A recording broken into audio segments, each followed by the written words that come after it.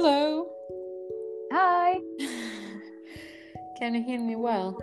Yes. Yeah? Great. Do you hear me? Is it okay, the sound? Yes. I think I hear you well. Mm-hmm. Yeah, there's no echo. Yeah, great. Cool.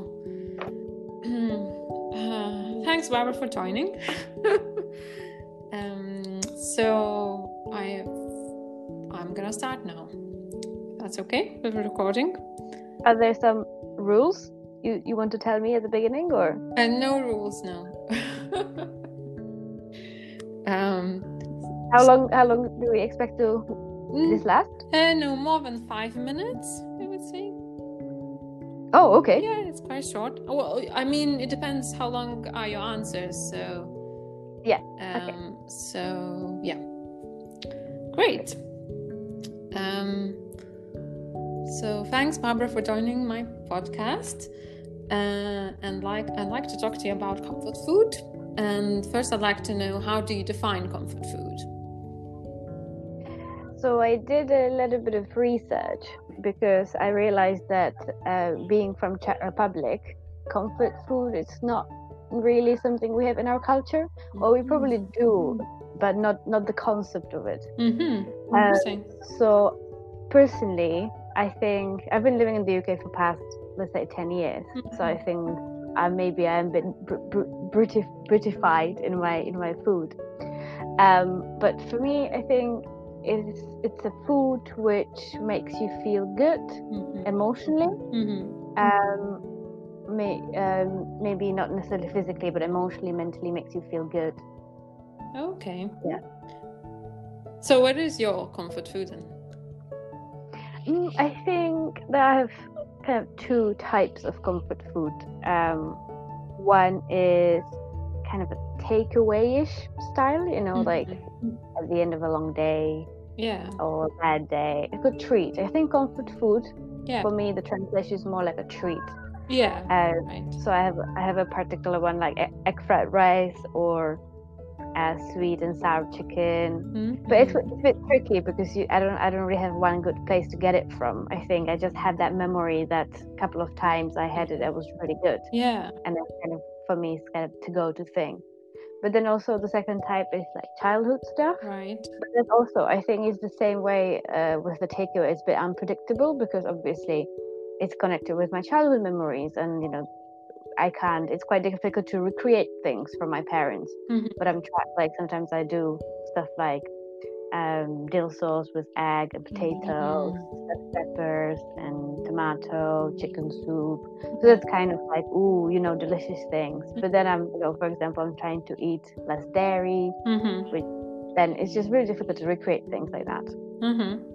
So do you have any specific comfort food memories, like maybe some takeaways or something that you kind of remember a particular instant when you had particular food from a specific place, or cooked it for yourself, or someone cooked it for you?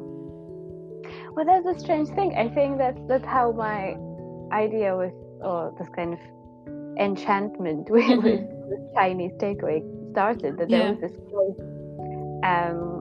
during my university. I used to live in Leamington. I don't remember the name of it, but there was this like proper dirty Chinese takeaway on the corner, and they did this best egg fried rice. And I just remember, I don't know, I was maybe my second year in the UK, and again, like this takeaway style or eating out, it's not really much big thing in Czech Republic, or it didn't used to be when I was growing up.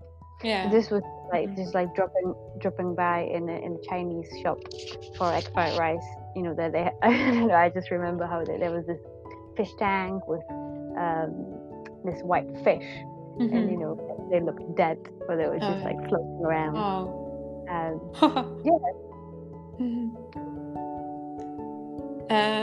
Great.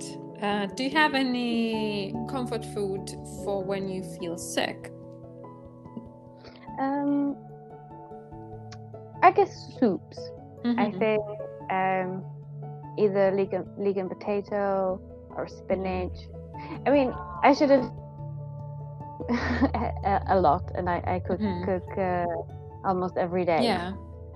But I think therefore this idea of a comfort food is actually a treat. that I don't have to cook necessarily, or the childhood ones are like, okay, these are a bit more tricky, so like, yeah, like I cook them. But for the sickness, maybe chicken soup. But I guess it also depends. Like if I'm sick, I just don't want to spend long time in the kitchen. Yes. So I guess something like just making a broth. So you put stuff in the slow cooker overnight and thing, and then it's ready. Yeah. Cool. So the last question is: has the pandemic changed your eating habits? And if yes, how? So I was thinking about this. I think I shop differently. Yeah. Also because now I live with someone else than I used to before, who has a car.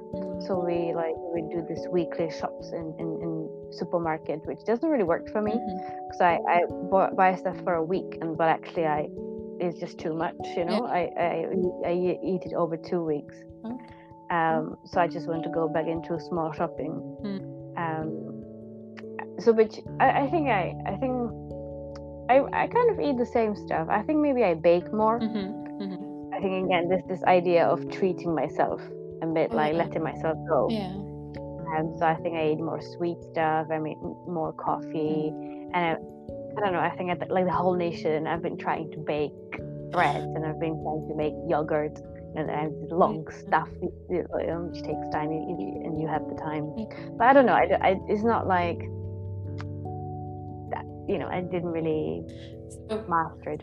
So you're not trying to eat healthier or be more economical in the kitchen. Oh, that's a good question. So actually, I've been drinking like lots of concoctions, so lots of like ginger tea and with lots of different stuff: sage tea, rosemary, oregano. I've been trying to eat lots of garlic. So it's kind of like especially in the couple of first weeks of the lockdown, and you like, when I was panicking. But otherwise,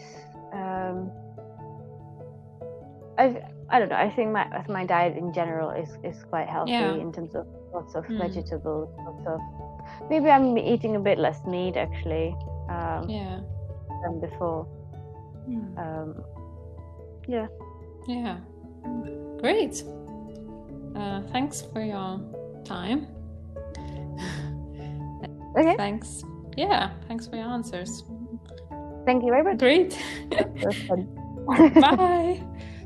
Bye.